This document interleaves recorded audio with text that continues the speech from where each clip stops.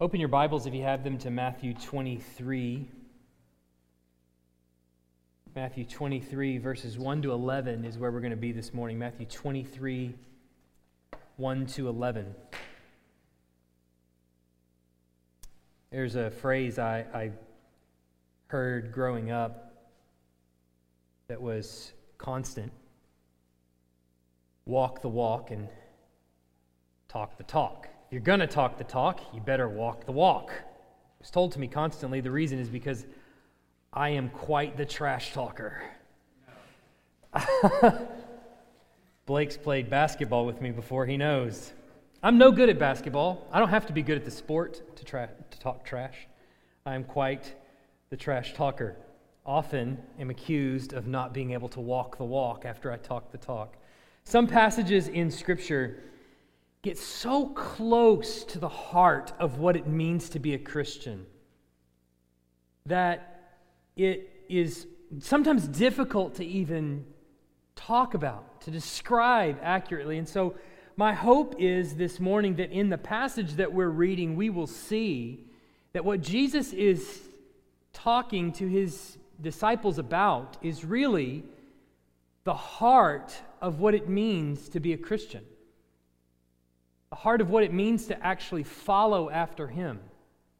And he's going to contrast the way his disciples move through life with the way the Pharisees approach the kingdom of God. With that in mind, let's read our passage, Matthew 23, 1 to 12. Then Jesus said to the crowds and to his disciples, "The scribes and the Pharisees sit on Moses' seat. So do and observe whatever they tell you, but not the works they do. For they preach, but do not practice. They tie up heavy burdens hard to bear and lay them on people's shoulders, but they themselves are not willing to move them with their finger. They do all their deeds to be seen by others, for they make their phylacteries broad and their fringes long, and they love the place of honor at feasts and the best seats in the synagogues and greetings in the marketplaces and being called rabbi by others. But you are not to be called rabbi, for you have one teacher, and you are all brothers. And call no man your father on earth, for you have one Father who is in heaven. Neither be called instructors, for you have one instructor, the Christ. The greatest among you shall be your servant. Whoever exalts himself will be humbled, and whoever humbles himself will be exalted." Let's pray. Heavenly Father, we have read your word. Now I pray that you would give us understanding of it. This text is so simple and yet so difficult at the same time. Will you please give us ears to hear and hearts to obey in Jesus' name? Amen. In chapter 23, the whole chapter of 23 pretty much is going to be Jesus condemning the Pharisees and the scribes. And we've seen that. You've heard me tell you that for some time now. You can see that even here in the first 12 verses that we've already read. But these Pharisees and scribes that Jesus is attacking is really the first brick that he's pulling down off the edifice of the whole Jewish system of worship. The second is going to be the temple in chapter 24, which is a few weeks from now, after Easter. He's going to begin not only attacking the Pharisees, he's going to move to the Jewish temple structure in chapter 24. So all this tension has been really building from Jesus in amongst the crowd that he's teaching, with the scribes and the Pharisees standing right there next to him. There's this rising tension that's coming to bear, and Jesus is going right after the Pharisees and the scribes, attacking the Jewish religious system. And so he did that first a few weeks ago with 3 parables, where the end of it was basically the scribes and the Pharisees and the Sadducees and all the religious leaders, they're not even going to heaven. To which the leaders respond with 3 questions, all designed to trap Jesus, because the crowds think that he's a prophet and they respect him and revere him, and so they want to discredit him in front of the crowds. And so they ask him these 3 questions to try to trap him. Now, I know what you've been thinking. I've said that over the last few weeks, and I've reiterated that point time and again over the last few weeks, and you thought, does he think we're deaf? We don't remember what happened last week. I say that for a couple of reasons. Some of it I repeat because there may be people here that are new or haven't joined with us the whole time, and I want them to understand the context of the passage.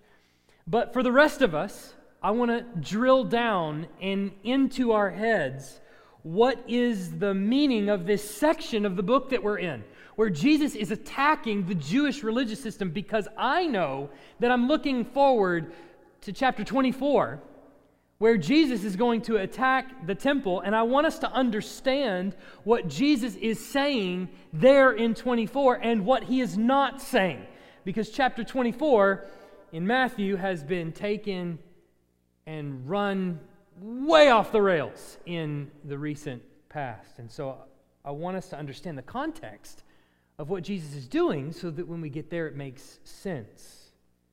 Now remember who these scribes and Pharisees are and what position they hold in Judaism. It's important to remember who your people are, who your leaders are, and what function they serve in the Jewish system. The term Pharisee and the term Sadducee were really more like theological positions than they were positions of payment. It would be similar to like in our day and age where we might call someone a Republican or a Democrat.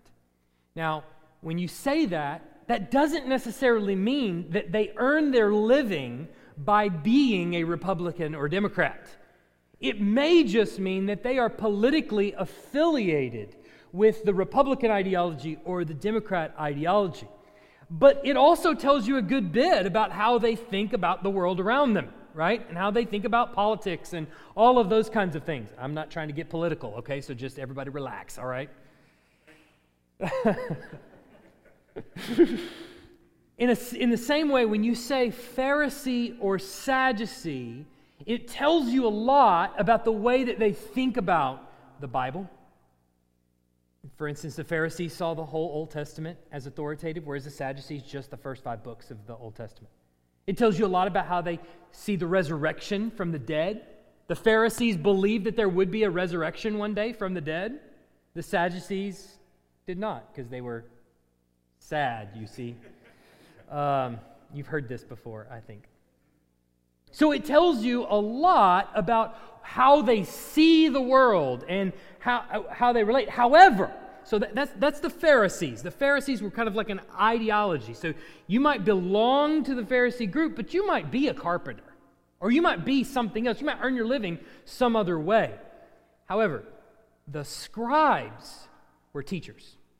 The scribes were teachers in the synagogues. They were teachers in the temples.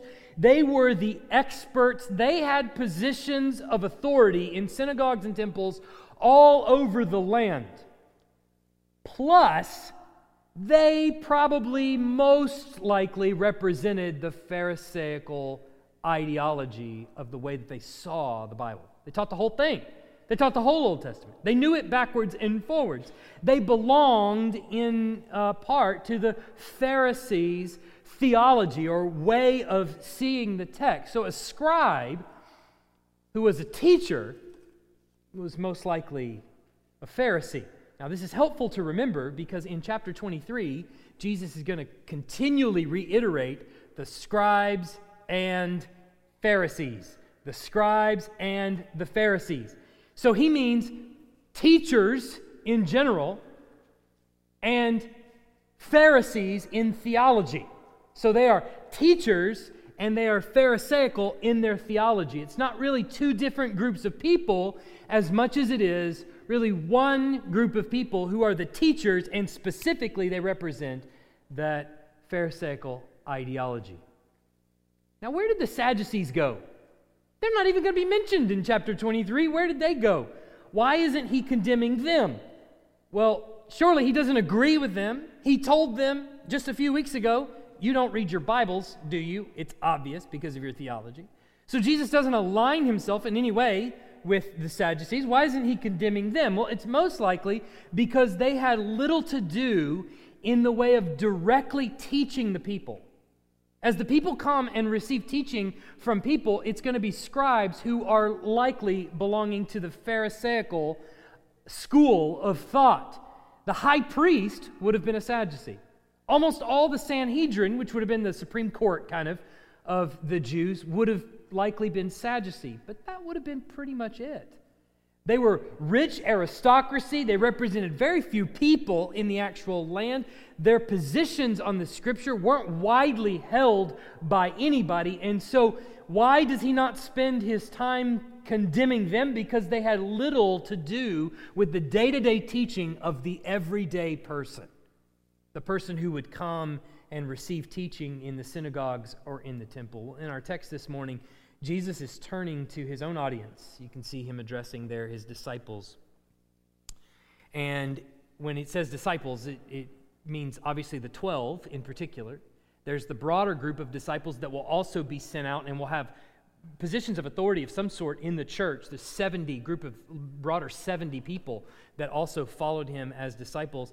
And then there's just the regular Galileans that have been with him since he walked on the water and since they've seen him heal all these people in Galilee and multiply the bread and all of these kinds of things. These Galileans are also following. They too are his disciples. He's turning and talking to them. And he's going to command them to be different than that group of scribes and Pharisees.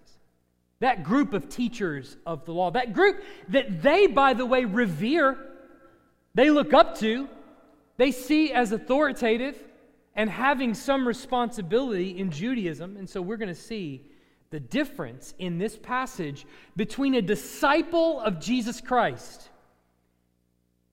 and a disciple of the Pharisees.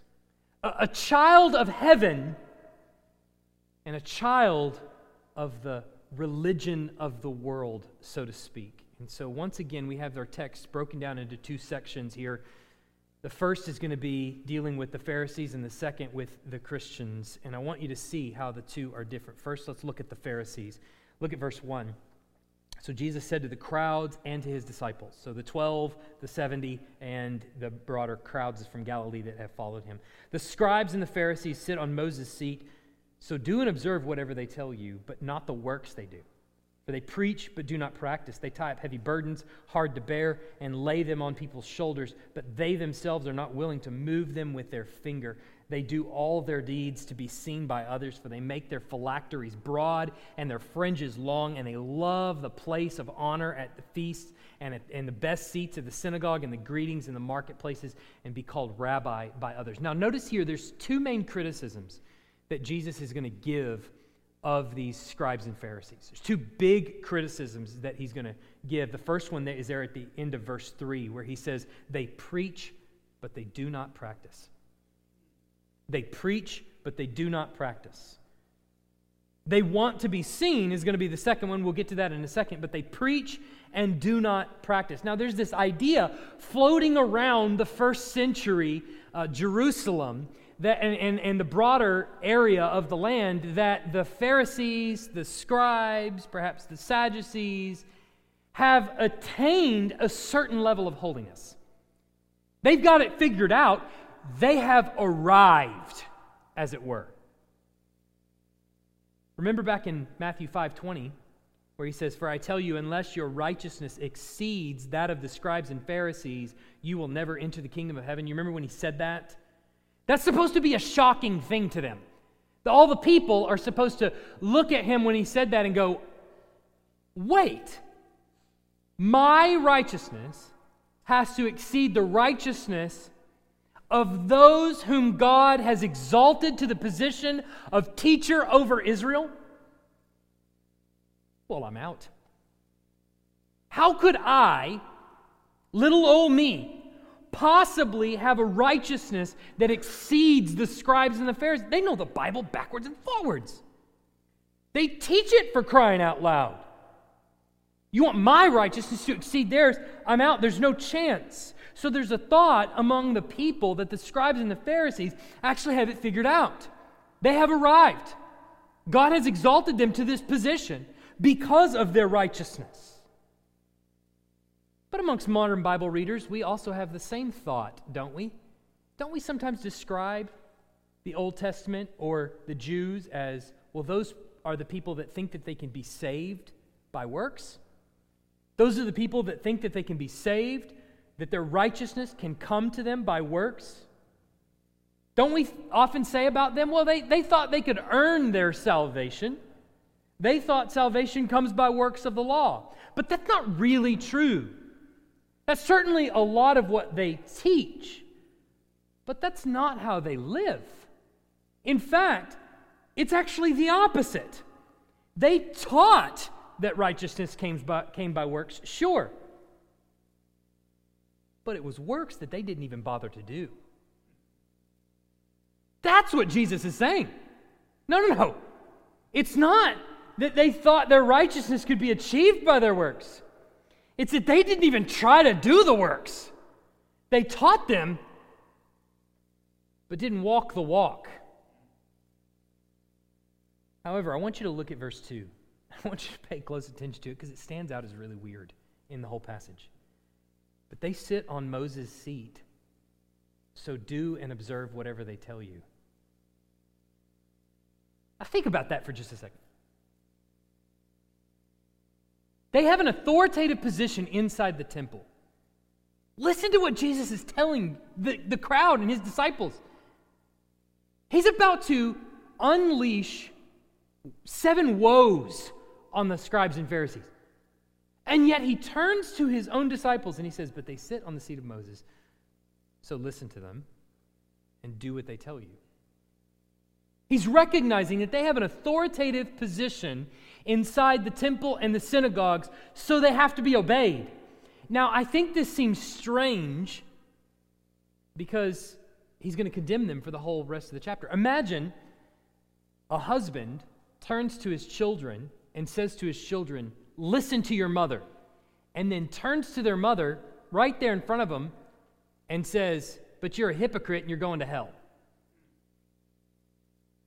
It doesn't inspire confidence in the heart of the child to listen to his mother, right? So it seems a little weird that Jesus would be telling them this and then turn and lambast the scribes and the Pharisees right in front of them. But the scribes have an authoritative position in which God has placed them.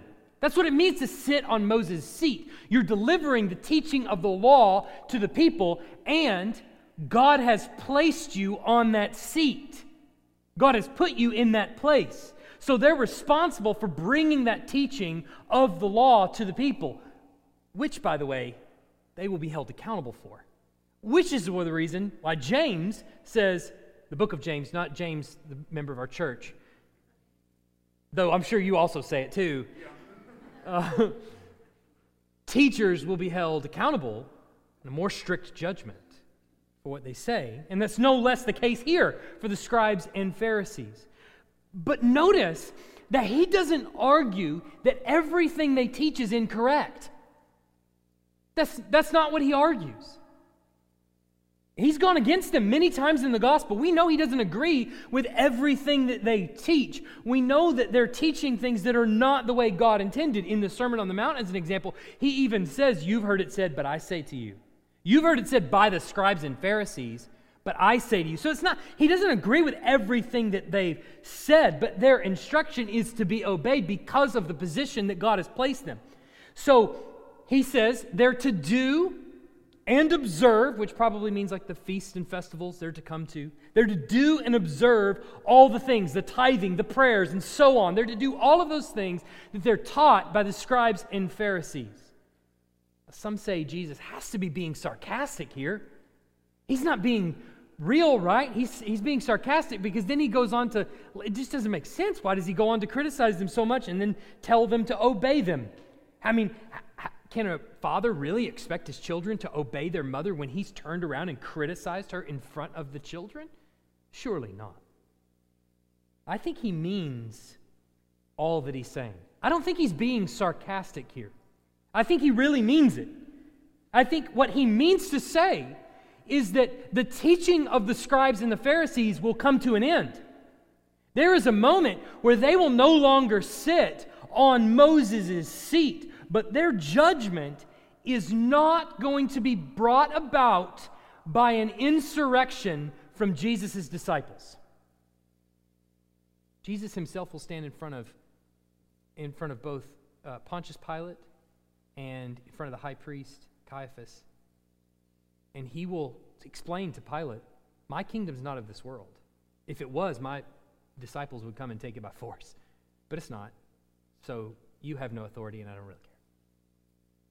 Jesus will say that as he's on his way to death. So he's telling his disciples, look, their authority is going to come to an end one day. And he's going to tell them that in the next chapter. Their authority is absolutely going to come to an end. They're no longer going to be teaching and preaching. But it's not going to come about to an end by you. It's not going to be an insurrection by you. Now think about how radical on the one hand this is. And then think about how biblical on the other hand this is. It would be very common and very human for Jesus to start a rebellion right here and for him to say to his disciples, look, these people are going to be overthrown, so you don't have to listen to them anymore. It would be very human for him to remove their authority in the eyes of the disciples right here. But that would be inconsistent with the rest of the Bible, where God's people, as we've seen in Romans 13, as we've seen in a number of places, where God's people are called to submit to governing authorities who are vile, who are awful people. It's very consistent with the Bible's teaching as a whole, for Jesus to say, look, the kingdom that you belong to can withstand the temporary, terrible teaching and leading by these people. It can withstand it. Do what they tell you. Their authority will be overthrown, but it's going to be brought about by God. God is going to justly remove these people. And you, in submitting to their authority over you and swearing your allegiance to Christ, who is the King, you doing that is demonstrating that you trust that God is actually sovereign. That God is going to justly bring about their ending. But this is precisely how they preach and don't practice. Look at this. Look at verse 4. He says they tie up heavy burdens, hard to bear, and lay them on people's shoulders, but they themselves are not willing to move them with their finger. Now, we've seen an example of this already when Jesus and his disciples are hungry. You remember this in Matthew 12? They're hungry, and it happens to be the Sabbath day, and they happen to stumble across a field of grain, a wheat field. And they pluck the heads of grain off the wheat stalks and begin to, rub them in their hands and eat them like a person that's hungry would do. This, to the Pharisees on the Sabbath day, is considered harvesting. Harvesting on the Sabbath day is a big no-no, and the Pharisees bust them right there in the yard. Call Jesus to the carpet right there in front of everyone. How dare you go about working on the Sabbath? The Sabbath is to be holy, don't you know? The burden that they're placing on Jesus and the disciples in that moment in Matthew 12 is that you must starve in order to fulfill the law of the Sabbath. Which is really not true, because they're commanding things that are really not in the law. You do have to keep the Sabbath holy. You don't work on the Sabbath. That's a clear teaching, especially in the Old Testament. But it's not clear what constitutes work exactly. And so the Pharisees make up a bunch of laws that they hold people to and they put on people. They're burdens that are hard to bear. They're things that are not in the law, but they neglect the weightier matters of the law. Namely, that their neighbor is standing in front of them and he's starving. So they tell people, well, if you want to obey the law of the Sabbath, then you can't pluck a head of grain, even in the most dire of circumstances, even when you're terribly hungry, to which Jesus reminds them that David did this. And they wouldn't say anything about David. But they neglect the weightier matters of the law for their neighbor. on that same Sabbath day. So they command one thing on the Sabbath day, you have to starve. But then on the other side, they neglect the weightier matters which Jesus defines as mercy. So, you have to do this, but on the same Sabbath day, I'm not going to extend mercy to my neighbor. So they tie up this heavy burden of what it means to obey God and His law, and then they turn around in their own lives and destroy the foundation of the law, which is built upon mercy, which Jesus has already told them twice. So these are the reasons that Jesus says about them in Matthew 15:6. So for the sake of your tradition, you have made void the word of God. Because they found a way to try to keep the law in some way or satisfy their own conscience, and then on the other side, neglect what is really the essence of the law, which is mercy. They've made void the word of God. And then Matthew 23:23, which is coming up next week, he says, "Woe to you, scribes and Pharisees, hypocrites, for you tithe mint and dill and cumin, and have neglected the weightier matters of the law, justice and mercy and faithfulness. These you ought to have done without neglecting the others." But see, this is also the exact opposite of how Jesus describes himself. This is very important to understand. The way he describes the Pharisees and the Sadducees and the scribes here is exactly the opposite of how he describes himself. Matthew 11:28. "Come to me, all who labor and are heavy laden, and I will give you rest. Take my yoke upon you and learn from me, for I am gentle and lowly in heart, and you will find rest for your souls. For my yoke is easy, and my burden is light." Exactly the opposite of how he describes the scribes and the Pharisees. Jesus' yoke is easy and light. But hold on just a second. Before we let just Jesus get away with that statement, okay? Not that he can't. He's the Lord. That's fine. He can do that. You might think his yoke is easy and his burden is light. Isn't this the same guy that in Matthew 5:48 says, "You therefore must be perfect as your heavenly Father is perfect"? Isn't it the same Jesus that said that? Letters are in red. Checks out. It's Jesus that said that.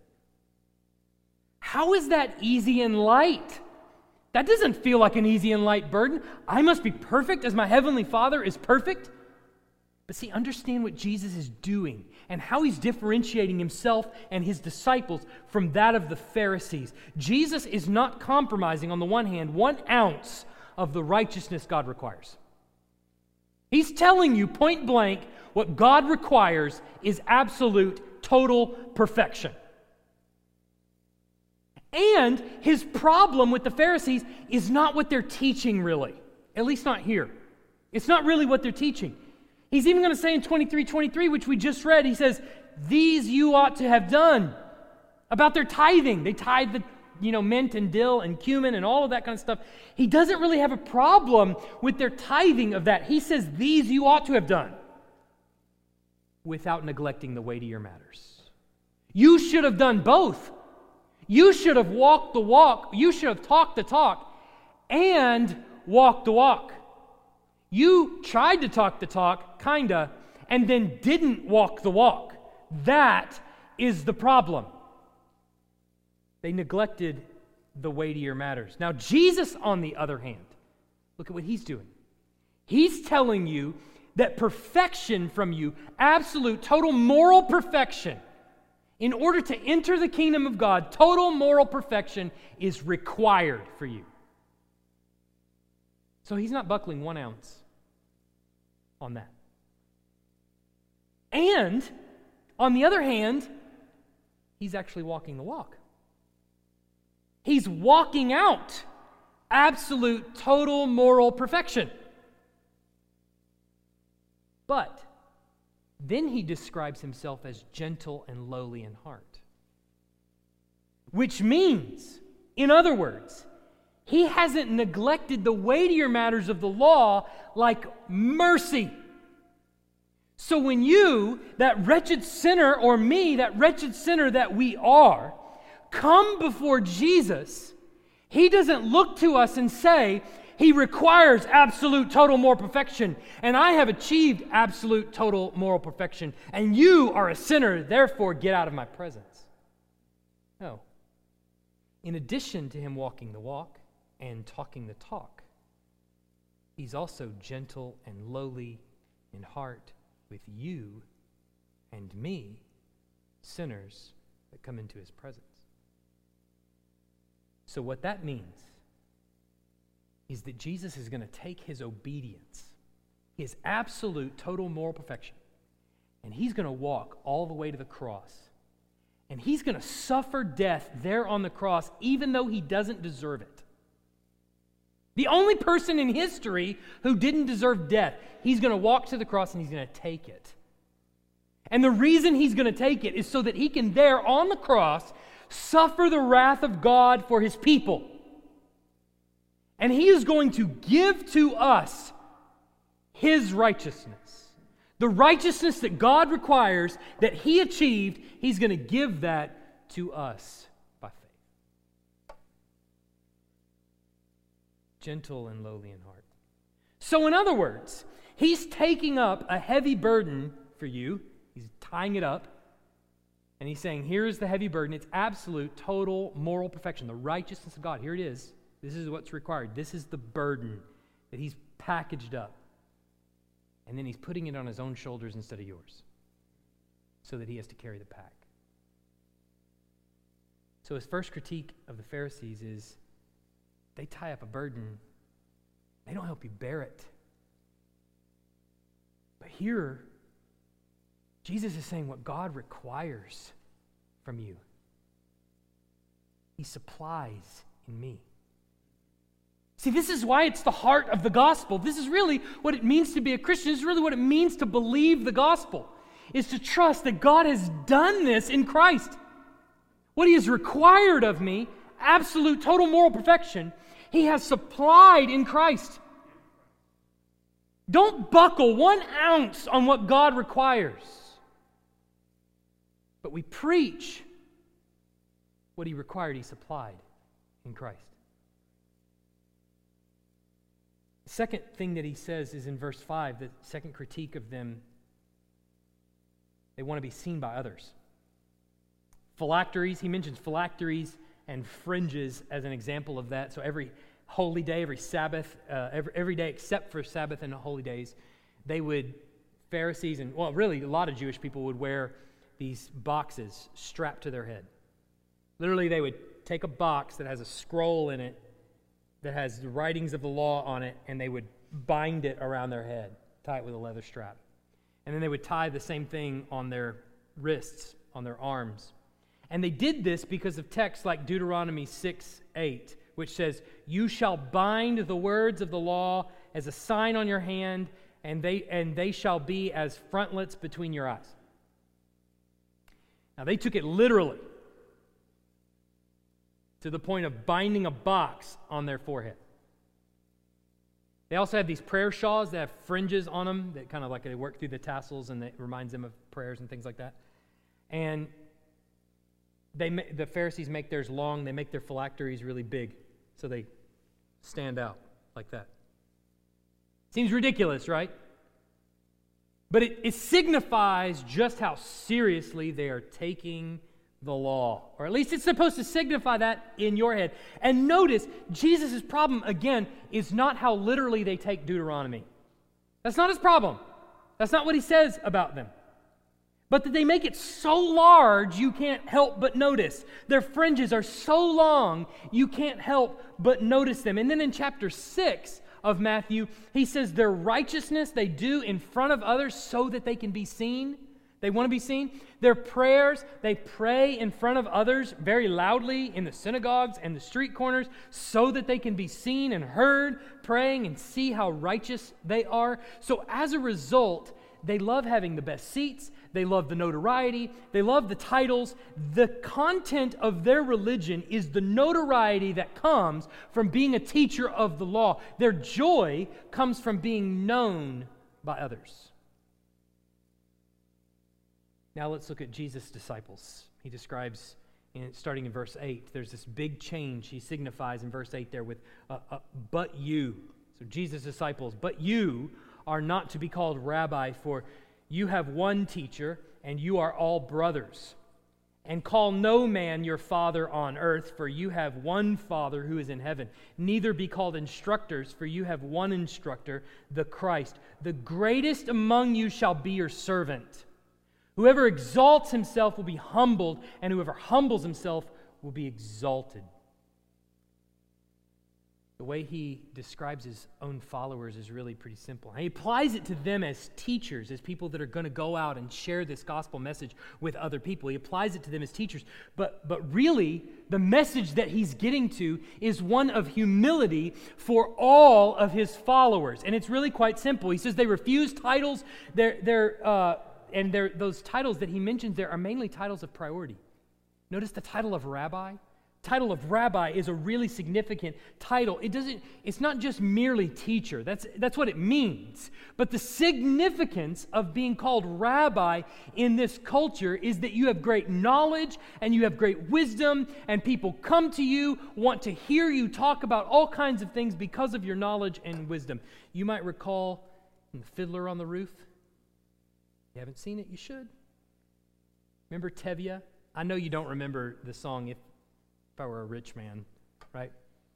Of course, Tevye sits there, and in part of the song, he dreams of being a rabbi, being someone of great importance. And he says, the most important men in the town would come to fawn on me. They would ask me to advise them like Solomon the Wise, posing problems that would cross a rabbi's eyes. And it won't make a bit of difference if I answer right or wrong. When you're rich, they think you really know. Then he says, if I were rich, I'd have the time that I lack to sit in the synagogue and pray, and maybe have a seat by the eastern wall, and I discuss the holy books with the learned men 7 hours every day. And that would be the sweetest thing of all, if I were a rich man. Yeah, there you go. It's going to be stuck in your head all day. You're just going to go around singing it. You're welcome. Now, you can see in even the little limerick, or the lyric to to the song, you can see that the position of a rabbi was someone of notoriety, someone of great importance. They're the ones of higher rank than the average person. That's the way that they're seen.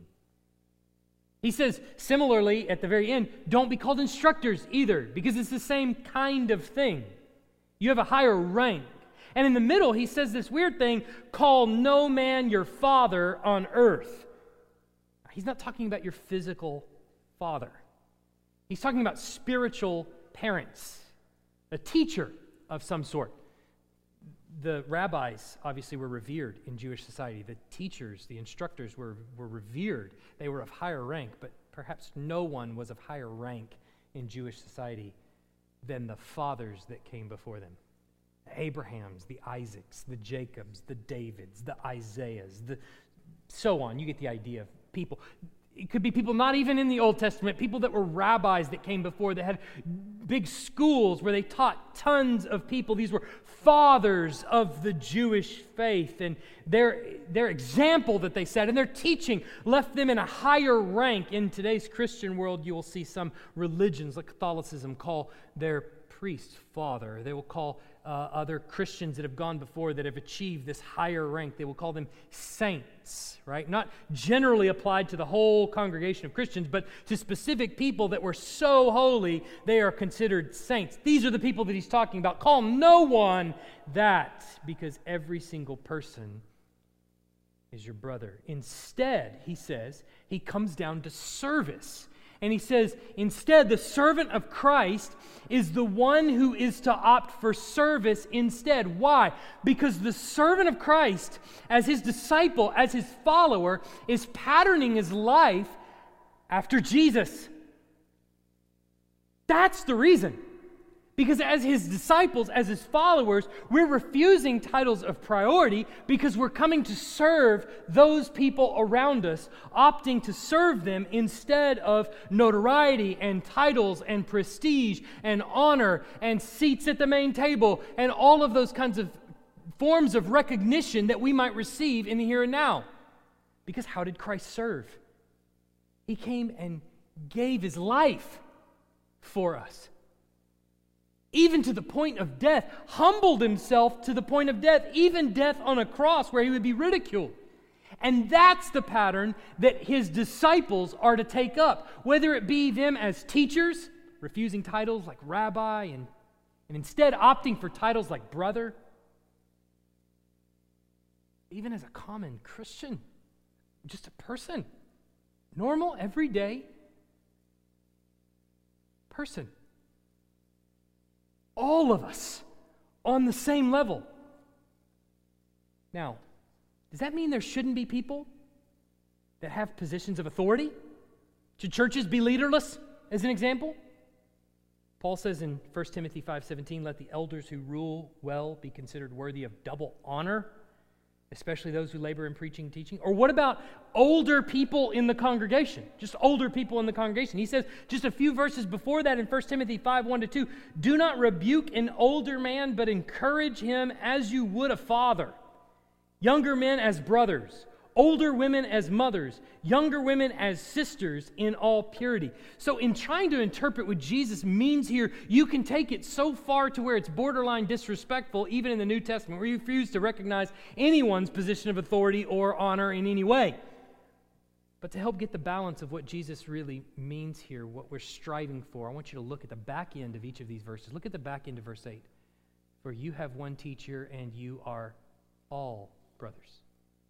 Look at verse 9. "For you have one Father who is in heaven." Look at verse 10. "For you have one instructor, the Christ." This is precisely what Jesus is getting at here.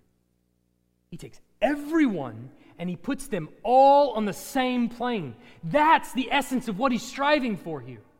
It's that there's no position of inferiority or superiority because you have all been brought near by the same blood of Christ.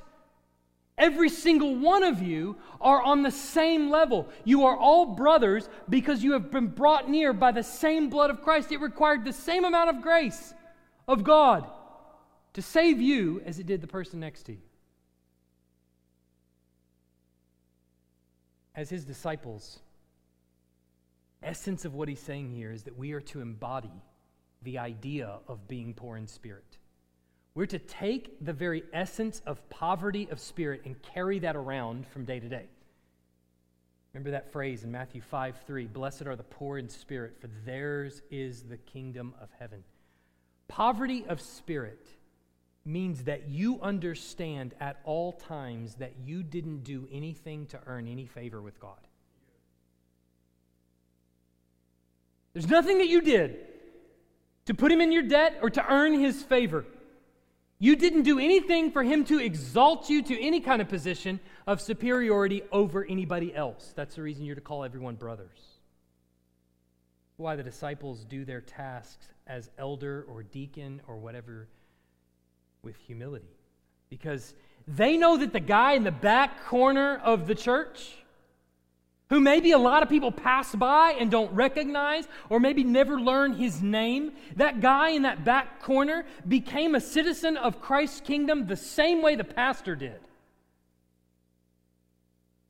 Everyone before the throne of God stands completely equal and have to be saved by the blood of Christ. It's not as though there's not respect for positions of authority, even kings and people like that. We know there is. It's that the one who is in the position of authority understands that he is just as much saved by grace as every single person in the pew. And even the Apostle Paul says of himself that he is the chief of sinners. It's rumored that G.K. Chesterton was asked by the Times of London, "What's wrong with the world today?" And he wrote back very simply, "Dear sir, I am." But this gets to the real issue that Jesus is driving at. The scribes see their position as elevated by God. I've earned this spot. God put me here because He wants me to have a position of authority. And because they're in this honored position, the law is for thee and not for me. But look at Jesus. He humbles himself. He teaches, on the one hand, God's absolute moral perfection, and then serves people all the way to death on the cross. So his followers then are to realize that if God's holiness is the righteous standard, I can never achieve it. I'm never going to get there. It's never going to be something that I can earn. It has to be done by Christ. So I require, in order to be saved, for Christ's bank account to be transferred over to my bank account. For my bank account that's completely in the red to be brought into the black only by the blood of Christ. That's the only way that it can happen. This is the constant attitude of the disciple. It's not just something that we uncover on Sunday morning. It's not just something that we agree to on Sunday morning. We confess our sins, we get up, we go on. This is something we carry about with us every day inside of each interaction that we engage with. Understanding that, you know what? I'm a sinner. I need forgiveness. I need the blood of Christ. The irony is that the person in the honored position that's brought near, that's set at the head table, that's put in the best places, that has to keep up appearances, the one who has to keep the outside of his life pristine and pretend as though there's nothing wrong on the inside or ignore it altogether, is the one that's actually in bondage, though he seems like he's the most free. Their righteousness is a performance. I don't need this. I'm righteous. Meanwhile, the one who is humbled by the cross, the one who sees that he is poor, he's a poor wretch who doesn't deserve salvation, is the one who actually has freedom. Because he doesn't have to keep up appearances. He doesn't have to pretend to be something that he's not. He can come truly and say, this is who I am. I'm still figuring it out, but I know this. I'm brought near by the blood of Christ, and that's the only reason that I have salvation. He's the one that can truly say, I'm not what I should be, but thank God I'm not what I once was. It's Christ or bust for him. And it's him that's truly free. Now, we may all agree with that. And I think most of us do. But it has to hit us where we live. I want you to take just a minute. And I want you to just, if I could use the phrase, open up your heart. Just examine your life is what I mean. Just really look in the mirror for just a second. I know we've read countless times through the Scriptures, but I really want you to think about this for just a second as we examine ourselves. Here is this little passage about the humility of the disciples of Christ, but when you really look at what he's saying, this radically transforms marriage. This radically transforms friendship. This radically transforms our interactions with any person we come in contact with. This radically transforms the parent-child relationship. And you see the people that go about this world being poor in spirit and being truly brought near by the blood of Christ and understanding their position. You see that person. You can identify that person by their patience and their ability to forgive others. Listen to what Paul says in Colossians 3:13, bearing with one another, and if one has a complaint against another, forgiving each other, as the Lord has forgiven you, so you also must forgive. Or Matthew 6:14 and 15, this is Jesus. He says, for if you forgive others their trespasses, your heavenly Father will also forgive you. But if you do not forgive others their trespasses, neither will your Father forgive your trespass. I want you to consider for just a minute spiritual freedom of someone who is patient and forgiving of others. No matter the sin against them, is patient and forgiving. First, they understand their own need for forgiveness. They understand how patient God has been with them. And they see those as having sinned against them, not as their subordinate, but as their peer. As someone who is clearly on the same road they are. And who says to that person, I understand. I'm struggling too. I'm right there with you. We're on the same page. We're walking the same road. Both of us saved by the same blood. Now consider what it says when a person is unwilling to forgive someone else. It's saying to that person, you owe me for your transgression. You are my debtor. That's actually how Jesus describes it in Matthew 18, the very last parable in that chapter. Go read it sometime. Matthew 18, I think it starts in verse 21.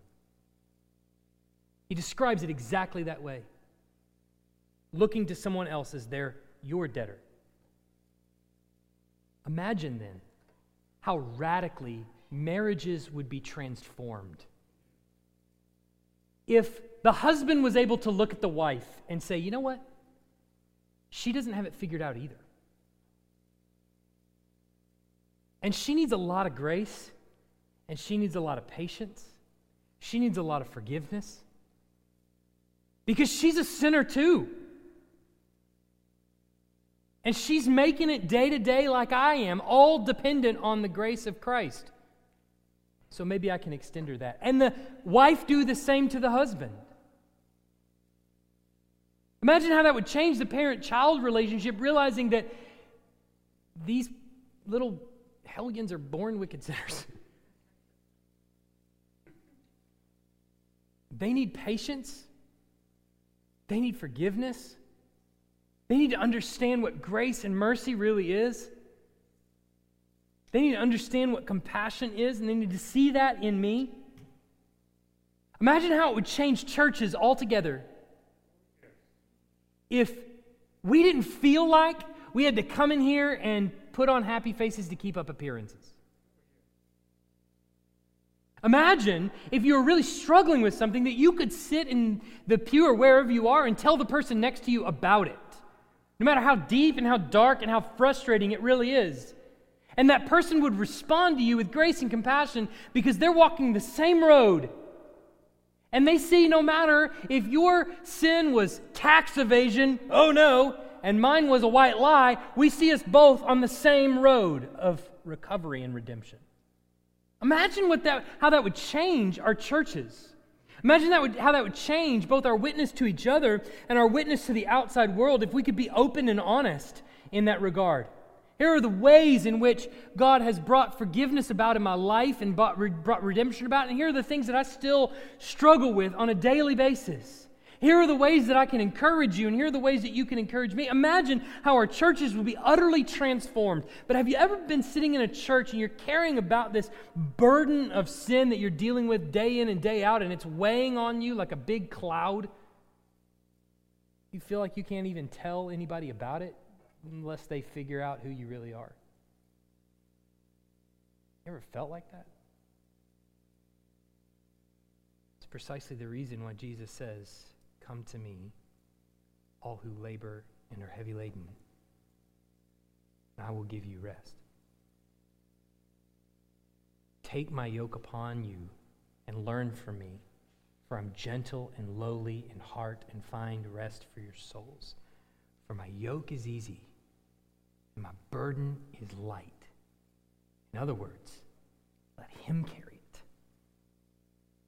Give up the charade of keeping up appearances like a Pharisee.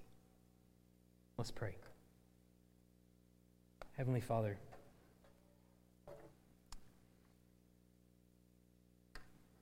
my prayer is that those for whom this word is crafted by you. It would penetrate the heart. It would enliven the mind and wake up the ears. That we could listen. That we could be attentive. We could heed the words spoken here. I pray for those who have a tremendous burden. They would be able today, perhaps for the first time, be able to let it go. To confess it to you. To own it before others. To recognize the truth that we're all sinners in need of redemption. We thank you that you have provided that in Christ. I pray for all those that you have purchased through his blood, including all those here. You would bring us near to the cross. And that in truth, we could pull down any masks. We could be open and honest with each other. We could be forthcoming with sin and things that distract. We could be forgiving of the people next to us. And that we could truly understand what it means to be saved. I pray this in Jesus' name. Amen.